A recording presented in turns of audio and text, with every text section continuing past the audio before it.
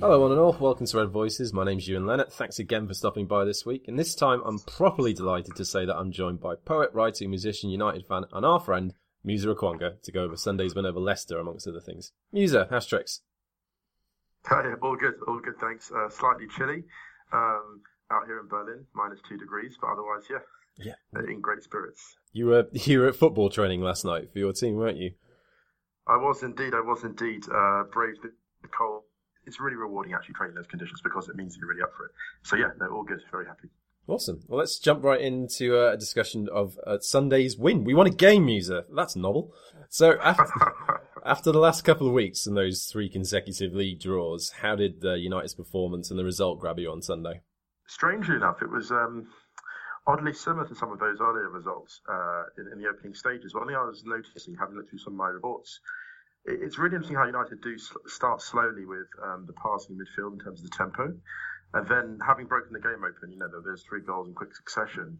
And really, I think the major change actually was the ruthlessness in terms of the finishing. There wasn't that much difference, actually. United weren't actually that much more impressive than some of the recent draws, but they just happened to be a bit more ruthless this time. And I think, let's be specific, Mkhitaryan was really to thank for a lot of that. Yeah, it was a funny one. I agree with you on that one, and with what Mourinho was saying after the match. And he said, well, that was pretty much how we normally play. The difference was that we actually took our chances. And once we got that first goal, we really seemed to grow in confidence. Do you think confidence is still a big factor for us at this stage? Yeah, I think confidence is one thing. There's also maybe a structural problem. So if Rashford down the left, the best use of his talents, I'm not convinced that it is. I think also you have the problem that so much of the play goes through Ibrahimovic, who's been terrific this year in many ways. His finishing has been poor now and again, but the attack is so centrally focused that if he's not firing truly, then there's a sluggishness to the game. And I think also having Pogba in a deep-lying position means that he's maybe 15 yards deeper than he should be to affect the action. But, that's good enough for 80% of the teams in the league. So, yeah, I think Mourinho was right to an extent, but there are also structural problems. Sure. Let's see, the first half hour of that game at the King Power Stadium did seem to follow a similar pattern, and it was almost Van Gaal-esque, wasn't it? It was painfully slow until Smalling stole in and managed to get that header from the middle of the park, and then Mkhitaryan doing a wonderment for that magnificent opening goal. It was funny though, because I don't know about you, but when I see Mkhitaryan make that sort of run, I just immediately assume he's going to score. Yeah, it's funny. There was a bit of a foreshadowing of that goal. When Mkhitaryan, one of his early appearances against Hull, when he carved between, I think, 3 or 4 players away from home in the rain. And when he's in that position, he's as devastating as almost anyone in Europe. It's just the directness, the change of direction, the decisiveness. He's a funny player, Mkhitaryan. He's a blend of a sort of winger, a forward, and a 10. And there are very few that finish that well from that deep. So yeah, like you, when he seized onto that ball, you were thinking actually, this could go away. Yeah, it was a lovely way to break the deadlock. That was also part of Mourinho's sort of tactical switch, wasn't it? Which was putting him behind Zlatan in that number 10 role. It's one of those things where if you're going to play Zlatan, then as much as I love Juan, I don't necessarily think you can put Mata in that role, because between the two of them, Mata is the fastest one, and that's not really saying much. No, and also I think you lose. Yeah, when you lose the speed there with Mata and Zlatan, you also lose the speed of the pressing on the break. So if you've got Zlatan and Mata directly opposite you as the 9 and the 10, then it's easy to play out from the back, whereas someone like Mkhitaryan can actually put pressure on defensively. So yeah, you're totally right there. Oh, good. Sweet. Agreeing on everything. We better throw in some controversy. We better discuss the election or something like Trump, just to get the blood flowing in. Oh, I don't know. Let's not go down that road yet. We've got the rest of the evening to go yet, mate. Come on.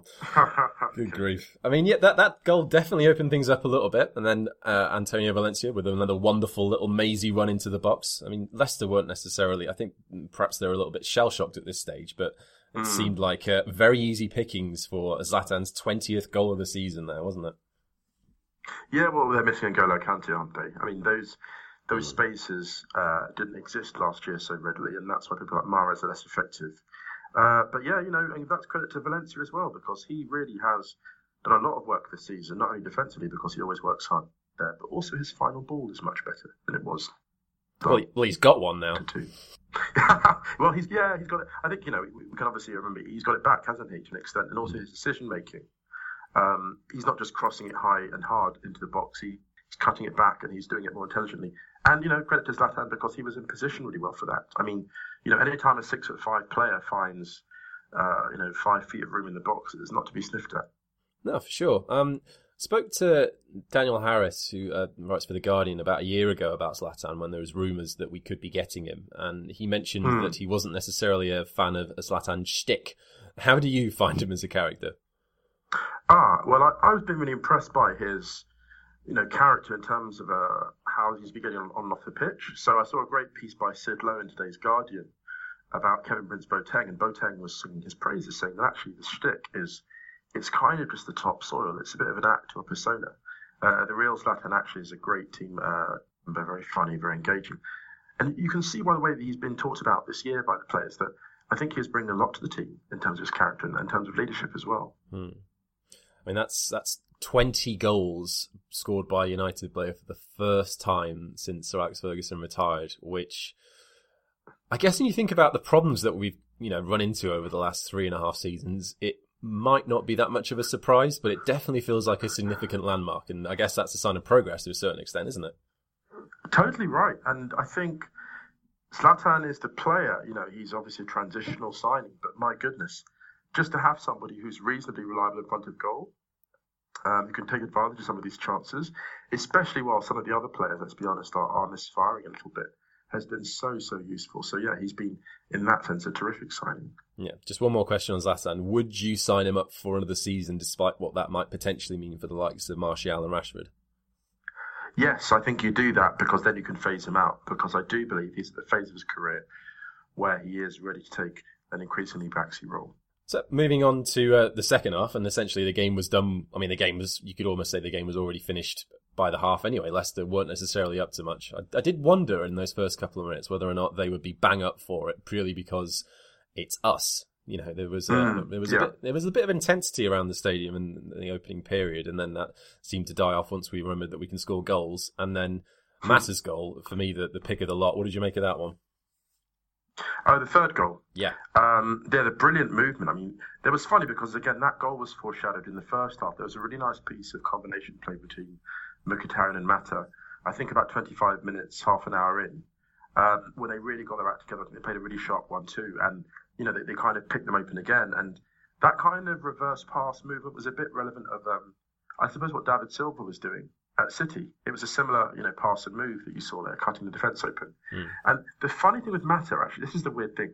Mata's obviously not the quickest, but there are some points when he actually looks really, really fast. And the third goal was an example of that. His movement is so good at certain points in decisive areas that he seems to have, a couple of yards more pace than anyone else, which is kind of funny considering, how slow he seems to be at times. Sure. I mean, that speed of movement and thought wasn't necessarily in evidence when he had that chance a little bit later on, where he essentially just had the goal at his mercy and Kasper Schmeichel and essentially tried to chip it. Chip. Oh my goodness, yeah. So I call it the Welbeck chip. I think Richard Cann has mentioned this before. You through on goal, you chip the ball into the hands of the keeper, like against Neuer under the days of Moyes. But yeah, it was a bless him. It wasn't the best finish that, but luckily the game was sealed by then. No, blimey. I mean, speaking of that Welbeck chip, I mean, he had a chance as well in the second leg when he was clean on goal at the Allianz, and those two particular moments in that tie, they just give me shivers still. I reckon that. It's funny, isn't it? You look back at those games and you wonder if that was the death knell, don't you? You really wonder if those the games were actually, that's where the sort of Welbeck's sail was sealed. Yeah, I mean, it was that following summer where Van Gaal essentially said he didn't have any need for him, and then we plumped for Falcao, and, well, that ended well. Oh, well, but look at Falcao now. He's got like 14 and 13 games or something, or 13 and 14 in France. I know it's France, but, he's looking a lot sharper. The Monaco team now is outstanding. Ironically, the Monaco team is what? It's a team of young attackers around a pivotal central striker, which is basically what Falcao was. Falcao is basically doing what Zlatan has been signed to do this season. So it's ironic how things work out. For sure. I mean, going back to Sunday's game, given that as I said, we had drawn those 3 league games previously. It did feel quite significant to get what felt like a fairly straightforward win, especially considering, the Hull game left. I know I was incredibly frustrated after that. It was. Oh, yeah, right. Yeah, I mean, yeah. All right, well, let's wind back to next Wednesday. What did you make of the Hull game? Oh, well, goodness me. The thing is, that game was a microcosm of what's been happening all season. So you could look back at Hull, but you could also say, well, that's reminiscent of the Burnley game, for example, where there is something about United. They've spent so much, hundreds of millions of pounds on that attack in recent seasons, and there just isn't a decisiveness. And it actually, in many ways, is as simple as that. There's just not this ruthlessness. I think, actually, there's almost an eagerness to please among the players. We forget how young some of these players are. Players like Pogba, I've mentioned this before, aren't as confident as they appear. And, now they're talking about Griezmann. And Griezmann, the thing is, Griezmann alone will not solve those attacking problems. No. I think a lot of the problems are also structural. So you could put Griezmann in the existing team and you'd still, I think, struggle to get as many goals out of that lineup as they should. I mean, it then made that victory on Sunday all the sweeter, especially as we'd failed to pick up points on Wednesday night when so many of the teams that are above us, because we're still in 6th, had dropped points. It's unreal having been virtually unbeaten for months. And to be 6th, that just shows how appalling the start of the season was, doesn't it? Oh, gosh, it was so terrible. The first 3 games were great. We scored a late goal. We pretty much dominated Southampton and Bournemouth. And then suddenly City, I'm not necessarily sure it was as quite much of a swinging point as the 6-1, but it's frustrating that a loss to City at home had such a trying effect on us in those first couple of months, because it really sort of shook Mourinho up in the team, didn't it? Well, it did. I think, it's funny. You can look at sort of 2 turning points of the season. I think one was the loss to City, to which I think Mourinho overreacted with the treatment of Mkhitaryan. I'm sorry to be a bit of flat earther about that, but I think that his treatment of Mkhitaryan was really, really poor in the early part of the season in terms of selecting him and not selecting him. I think the second turning point was the 4-0 against Chelsea. I think from that one onwards, United's defence become far, far more unpleasant at attacking proposition. So I think there's 2 turning points. But yeah, the valuable time was lost in those first 2.5 months of the season that we can't, unfortunately, regain now. No, for sure. At least with that Leicester result, we were able to gain some ground due to Liverpool losing to Hull. Liverpool have had a brutal time of it. And Arsenal have been going through it too. The funny thing with Liverpool actually losing to Hull and Arsenal losing to Everton, those teams have both actually started playing really good football. So those losses aren't as bad as they look. If you think about it, I think Everton's win over Arsenal was the kind of spur for Everton's spurt in form, and Hull's win over Liverpool again could have been foreseen the way they've been playing against us and other teams. So those results aren't as bad as they look, but obviously they're very good for United. Sure. You're looking now ahead to it. Actually, it's quite nice to have a bit of a gap this week, just to breathe and not worry about what we're going to be doing for any sort of midweek game. And obviously that kicks up next week when we've got Saint Etienne on Thursday in Europa League. But here we have Saturday. Hull travel to Arsenal, and I really, really fancy them to get a result. Liverpool playing Spurs. We could actually move up a place this weekend, Musa. Oh no, this is optimism, isn't it? Oh gosh. Oh God, I don't know what came over me. Optimism is the great killer. Look, the Hull is so organised now that you're right. I think an away point is a strong possibility. Plus, I think there's a little bit of blood in the water for Spurs at this point to keep the pressure on. Again, I think Spurs have let themselves slightly too much to do this year.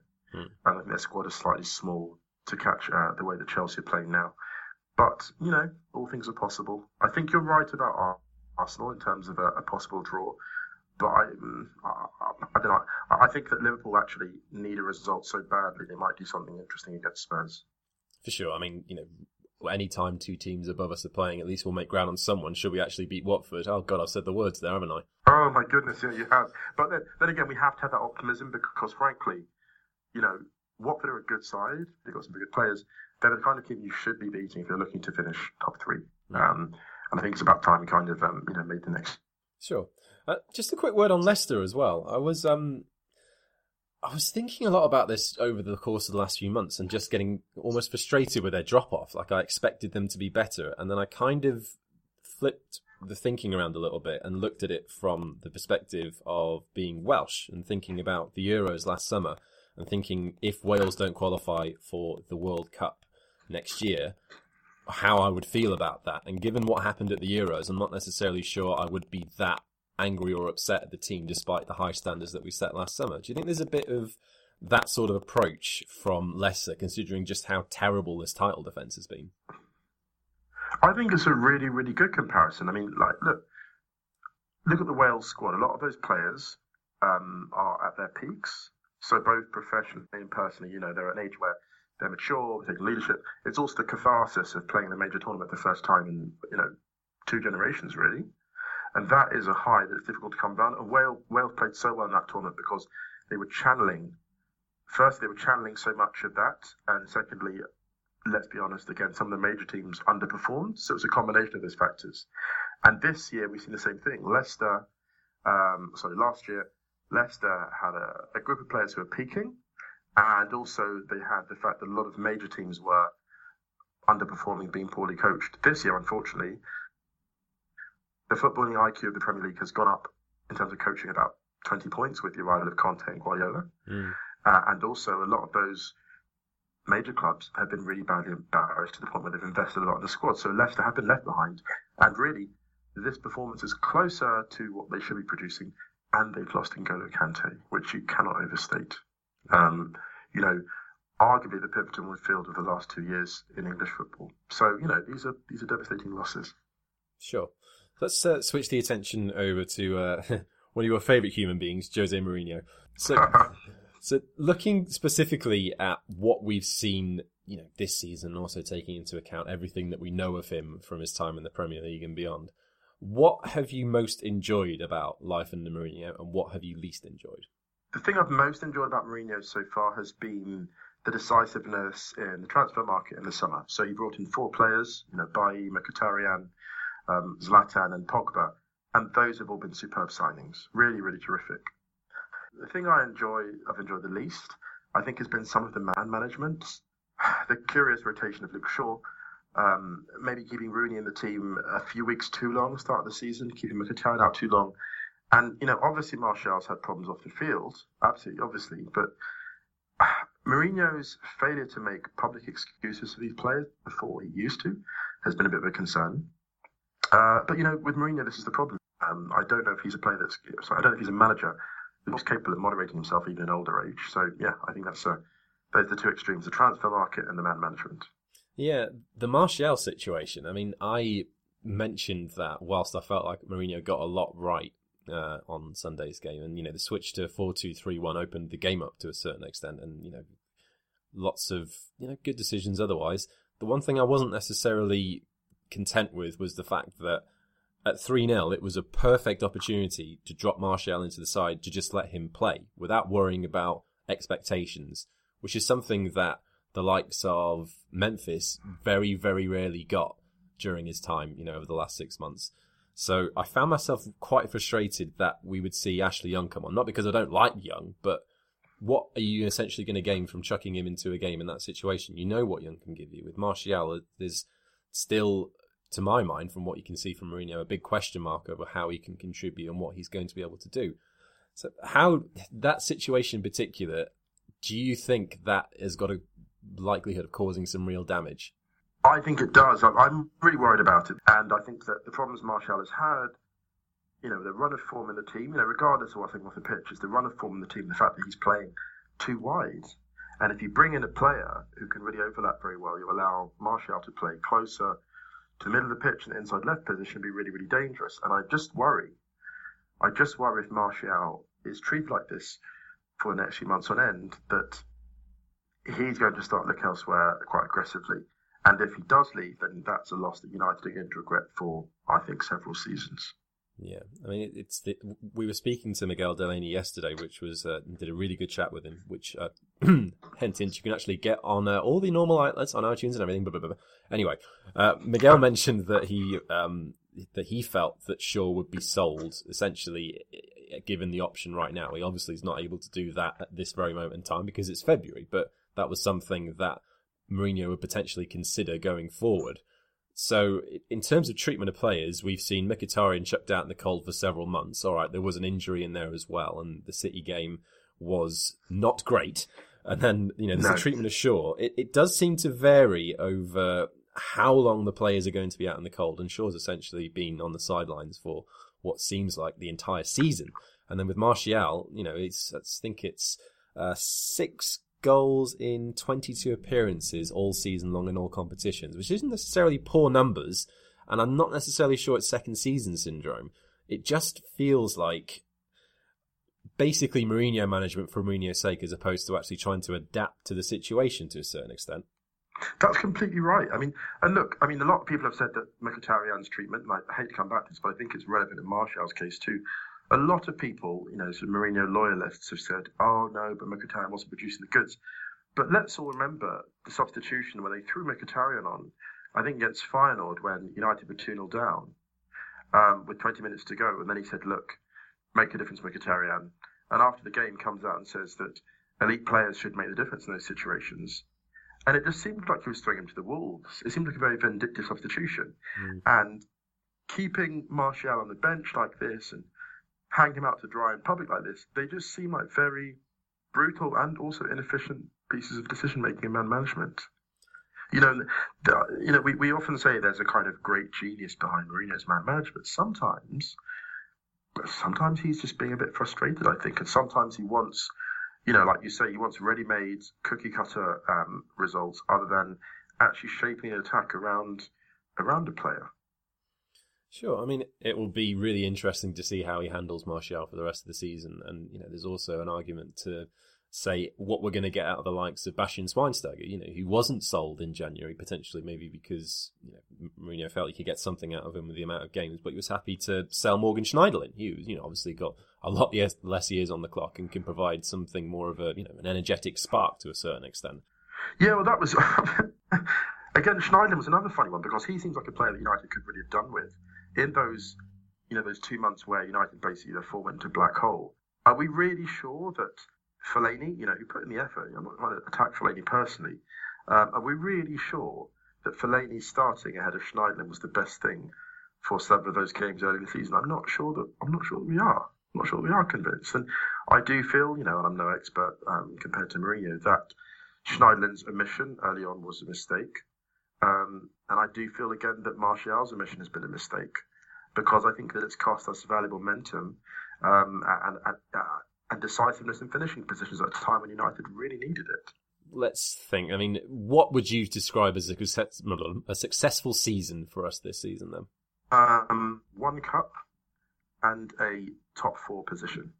I know that sounds harsh, but I think given the amount that United have spent, given the quality of players already in the squad, I think that they just need to try and muscle into the top 4 spot because that really is how you have to define themselves a Champions League club.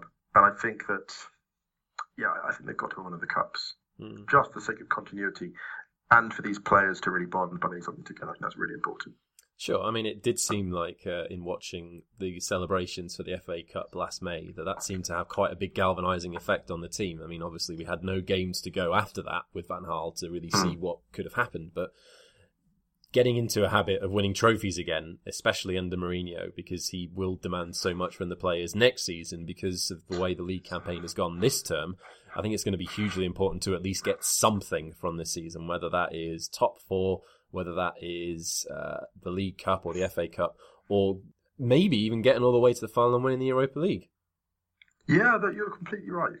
And the League Cup actually has been really important to Mourinho historically. I think he's won it 3 times or 4 times. So is it 3 or 4? It's at least 3, I know that much. So, Mourinho's aware of the need to win something or to really bond people. I hope that continues, obviously. There's a strong chance of that happening. That'd be great. So just before we head over to Twitter questions, one of our former players has found himself in a spot of controversy, would you believe? Gary Neville's comments on Arsenal Fan TV, suggesting that any fan who wants Arsene Wenger out after his 20 years of service is a quote-unquote idiot.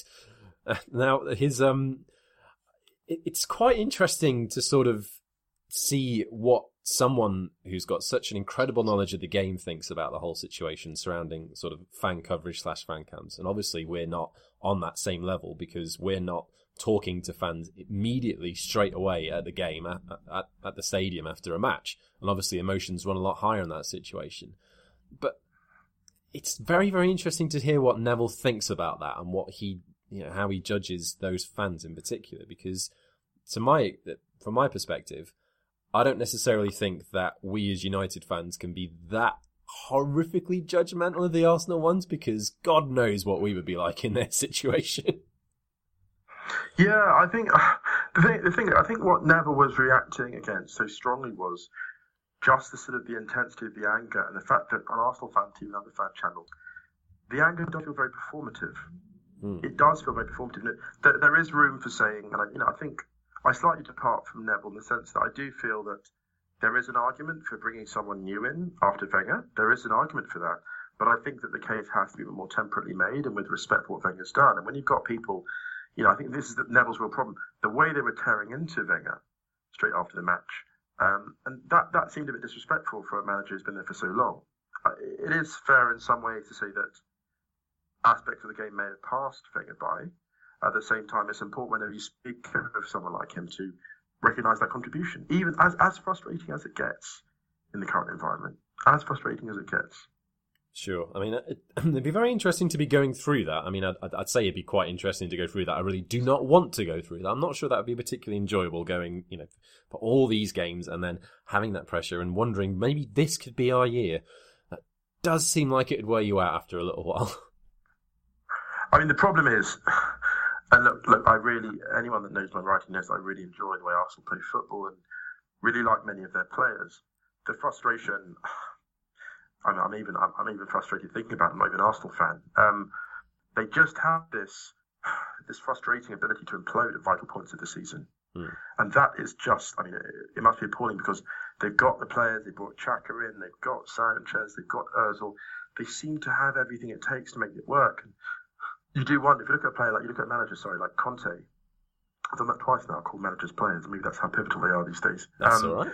You look at a manager like Conte, you wonder, actually, if someone like he was in charge of Arsenal, would that mentality that seems to be missing be a bit stronger? I think maybe it would be. At the same time, you also look at Chelsea and Arsenal and realise that, Arsenal destroyed Chelsea earlier this year. In the same way that last year, Arsenal were the only team to completely outplay the league leaders, Leicester, the league winners Leicester. They beat them, I think, 5-2 and 2-1. So Arsenal are a really interesting team because on their day, they are the best team in the league. But for whatever reason, the players in whom Wenger has shown so much faith don't reward him when it really counts, which is odd. Right, let's round off the innings with some Twitter questions. At Tom Reeks asks, thoughts on Mkhitaryan being used more centrally as a number 10? I mean, we've spoken a little about that earlier on. Do you see that as being Mkhitaryan's natural role in this side going forward? I think that he's a player that's just dangerous anywhere across the front line. He is almost unsurpassed in going through those small areas, either with the ball or without. So at Daniel Ched asks, this is a very interesting one, Rantcast or Red Voices? Rantcast or Red Voices? I think full-time Devils all the way. Oh, see, that is a wonderfully diplomatic answer. It's a Blairite answer. I've gone for third way. It's a Blairite answer. Oh, well played. Good stuff. In all seriousness, they're both terrific podcasts, and I've mentioned them, I think, before. They're both terrific podcasts, and what I love about United programming and the stuff they do, I really enjoy the Full-Time Devil stuff, and I really love the range of columnists you've got. Actually, think about Red Voices, I love the variety. So you've got you've got Richard Cann, who's terrific as well, obviously. It's really great, the whole thing. So yeah, big fan of what you guys are doing. Oh, dude, thank you very much. I mean, I didn't even ask him to say that, everyone. I've been well briefed. Stephen Roberts asks, is Smalling a terrible footballer? Ouch. And is it possible that Rojo is actually our second best centre-back behind Bailly? No, he's not terrible. I was thinking, though, recently, that it's such a funny thing how Smalling seems to score goals just when everyone is doubting him. Yeah. Just everyone's going, oh my goodness, Smalling, he's not really all that. And then he pops up with a decisive moment. I just think that Smalling actually, when he looks back at his career, will be said to have maximised his talent. You look at a player like Bailly and you think that his peak is not in sight. You look at Samuel Umtiti, you look at Rafael Varane, and you think these players have still got another 20% to give. I don't see that when I look at Smalling. when I look at Rojo, actually, funnily enough, I look at a player who is very, very good at passing the ball out from the back promptly. There's a guy that actually, Rojo is as good as anyone in the back four at getting the ball into feet, beyond the halfway line, actually, in some cases, really, really early, really quickly. And that footballing brain, funny enough, is really, I think, something he doesn't get quite enough credit for. And I think that he is just a player who really needs great advice on positioning, because on Argentina's run to, admittedly a fairly easy run to the World Cup final, considering how difficult that run has been, Rojo was really impressive. Yeah, it's funny with Rojo, isn't it? I mean, again, as has been pointed out, he makes a better centre-back than he does a left-back. And he is one of several defenders who have actually found more of a natural home in the back four, and Valencia being the other one. And, Phil Jones as well, under Mourinho. And it's so strange how so many of these players that we've seen, 4 or 5 of them in the United squad and the current squad, not necessarily players that have been brought in by Mourinho, just players that he has just clearly instantly improved. That's not necessarily across the board. Yes. I'm not necessarily sure what he can do to make Rooney a more integral part of the side. I mean, I think we're all sort of on the same page in that one of saying that this is going to be a clinical season for Rooney's career. But yeah, it's really interesting to see how the likes of Valencia and Rojo and Jones and Herrera have all found a home under Mourinho. Yes, and that let's give complete credit to Mourinho there for the coaching. I think with Rojo, and I didn't quite answer the question, I think he is probably the second best centre-back at United now, and behind Bailly. But he always was a centre-back. I think it's important to remember that. He's left-footed, but if you look at him in the World Cup, I think he was really he was best as a kind of, he was a bit of a wing back, but also sort of left centre back in the midfield, in a back three. So I think that is his rightful position, and I think he's tactically quite adept, but he's a player that responds well to coaching. Jones's problem has always been, as we know, it's been primarily the injury problem. Valencia has always had tremendous discipline. It's very difficult to remember too many big defensive mistakes of Valencia's, with the exception of the FA Cup goal he conceded to Welbeck. He gifted to Welbeck with a back pass. Valencia is someone who's always responded very, very well to tactical instruction. And Mourinho likes those players, doesn't he? He likes players who basically say, this is my job, I won't vary outside it, I won't stray outside it, I'll stick to the plan. And when he's got players like that, they tend to respond really well to his coaching. Just a couple more bits and bobs before we round off with the night music. What has been your favourite moment of this season from a United perspective? The first half against Leicester, the 4-0, was really wonderful, just in its entirety. I just think it's hard to sort of separate. You look at Pogba's run of form for most of the 2 months when United were unbeaten in the league. All competitions were really tremendous. Some of Pogba's long passing. Actually, my favourite moment was Pogba's arrival. Oh. Let's be real. My favourite, because when Pogba arrived, I thought to myself, this is a player who has the potential to dominate European football for the next 10 years. So, I think Pogba's arrival, before a ball was even kicked, was the high point for me, because it just gave me a sense of what was to be. And I do believe that next year, from the start of next year, Pogba's going to be, I think, is going to be consistently elite. Yeah. It was interesting listening to you on the Rantcast last week, just talking about Pogba in particular in terms of his sort of temperament, his actual character. And I thought back to those big interviews that he did with MUTV, and it was really interesting to see because obviously outwardly Pogba is all about bravado and flash, but when you actually saw him sit down and talk to United about what it meant to come back to the club, everything about it was genuine, it was honest, and it felt very heartfelt. Yeah, and I just think Adidas just need to have a slight think about the fanfare they whip up before those matches. You can't go into games again like Liverpool saying you're going to sort of kick their asses or whatever they were tweeting. You don't do that against Liverpool. Historically, there's not enough margin to have that kind of confidence before a game. And I just think he needs to be protected a little bit more, which sounds strange given, he's a big boy to look after himself. I just think that having a better midfielder alongside him, I think in a defensive midfield, I think not to criticise Carrick too much because Carrick has been terrific this season in many ways, but to have slightly more mobility alongside Pogba to go with Herrera, I think next year is going to be really vital. So whoever they bring in to replace Carrick in the long term is going to be vital too for Pogba's form. Right, last one. Predictions for Saturday against Watford. 2-0. 2-0. Manchester United 2, Watford 0. Yes, 2-0. 2-0. Good stuff. All right, Musa, thank you very much for taking the time to speak to us this evening. We very much appreciate it. The pleasure's mine. Can I just say, keep up the terrific work. I really enjoy your analysis, both the written work and the spoken work, obviously, on the podcast. And I hope you guys get many more listeners. Be happy to share your work for many months and years to come. Loving it. Thanks very much, dude. You'll get your kickback later on. Don't worry. Thanks a lot. So, Awesome Music, where can folk find you on the old interwebs? Just on Twitter at Okwonga, so it's OKWONGA, Twitter handle OKWONGA.